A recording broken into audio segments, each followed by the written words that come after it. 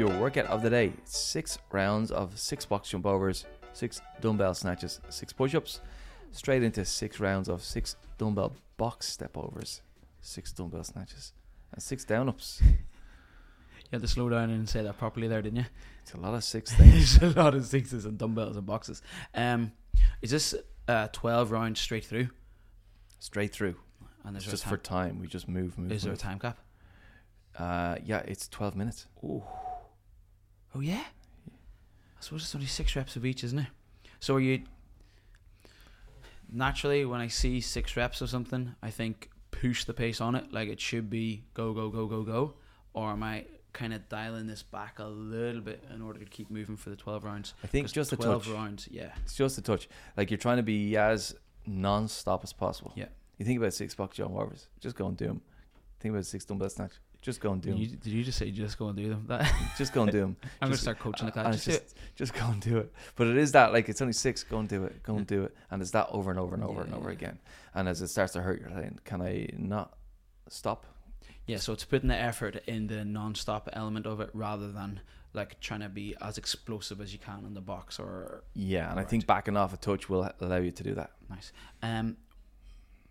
Where then should I put my focus technically, like in my body, movement-wise, in order to keep me moving really well? Because if you just think of like where things tend to fall asunder, even on 6 reps, like over 12 rounds, things will get tired.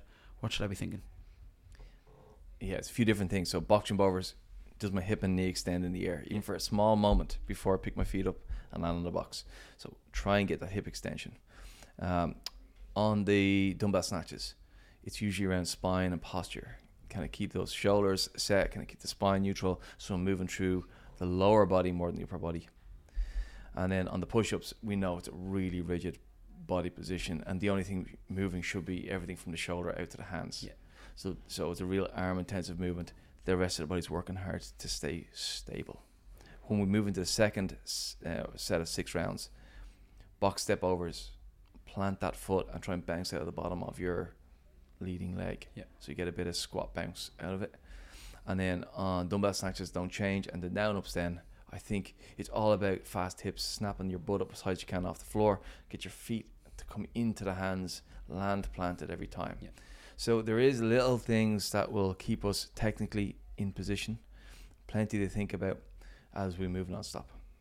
I think whenever I see a workout like this, I think if I can control my breathing through the very first round, that's usually my guide to keep me moving throughout the rest of it. So I would maybe do the first 6 a bit slower than I'd like, but that can guarantee that I can move for 12 minutes or whatever it is without any excess like tension build up or pressure through the system. So do you have a breathing strategy? Yeah, what I'm kind of working on at the minute is trying not to align it to the load and explode elements of all the movements all the time. So depending on what the workout is, like if it was do 6 dumbbell snatches as explosively as possible, it would be that breath out at the top and the bottom.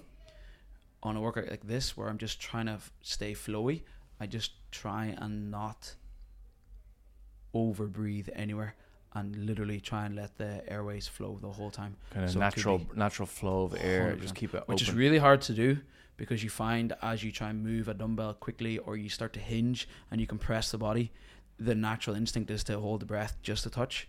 So what I'm working on with myself at the minute is just trying to open all that up and let it flow just a little bit. Yeah, very nice. Yeah.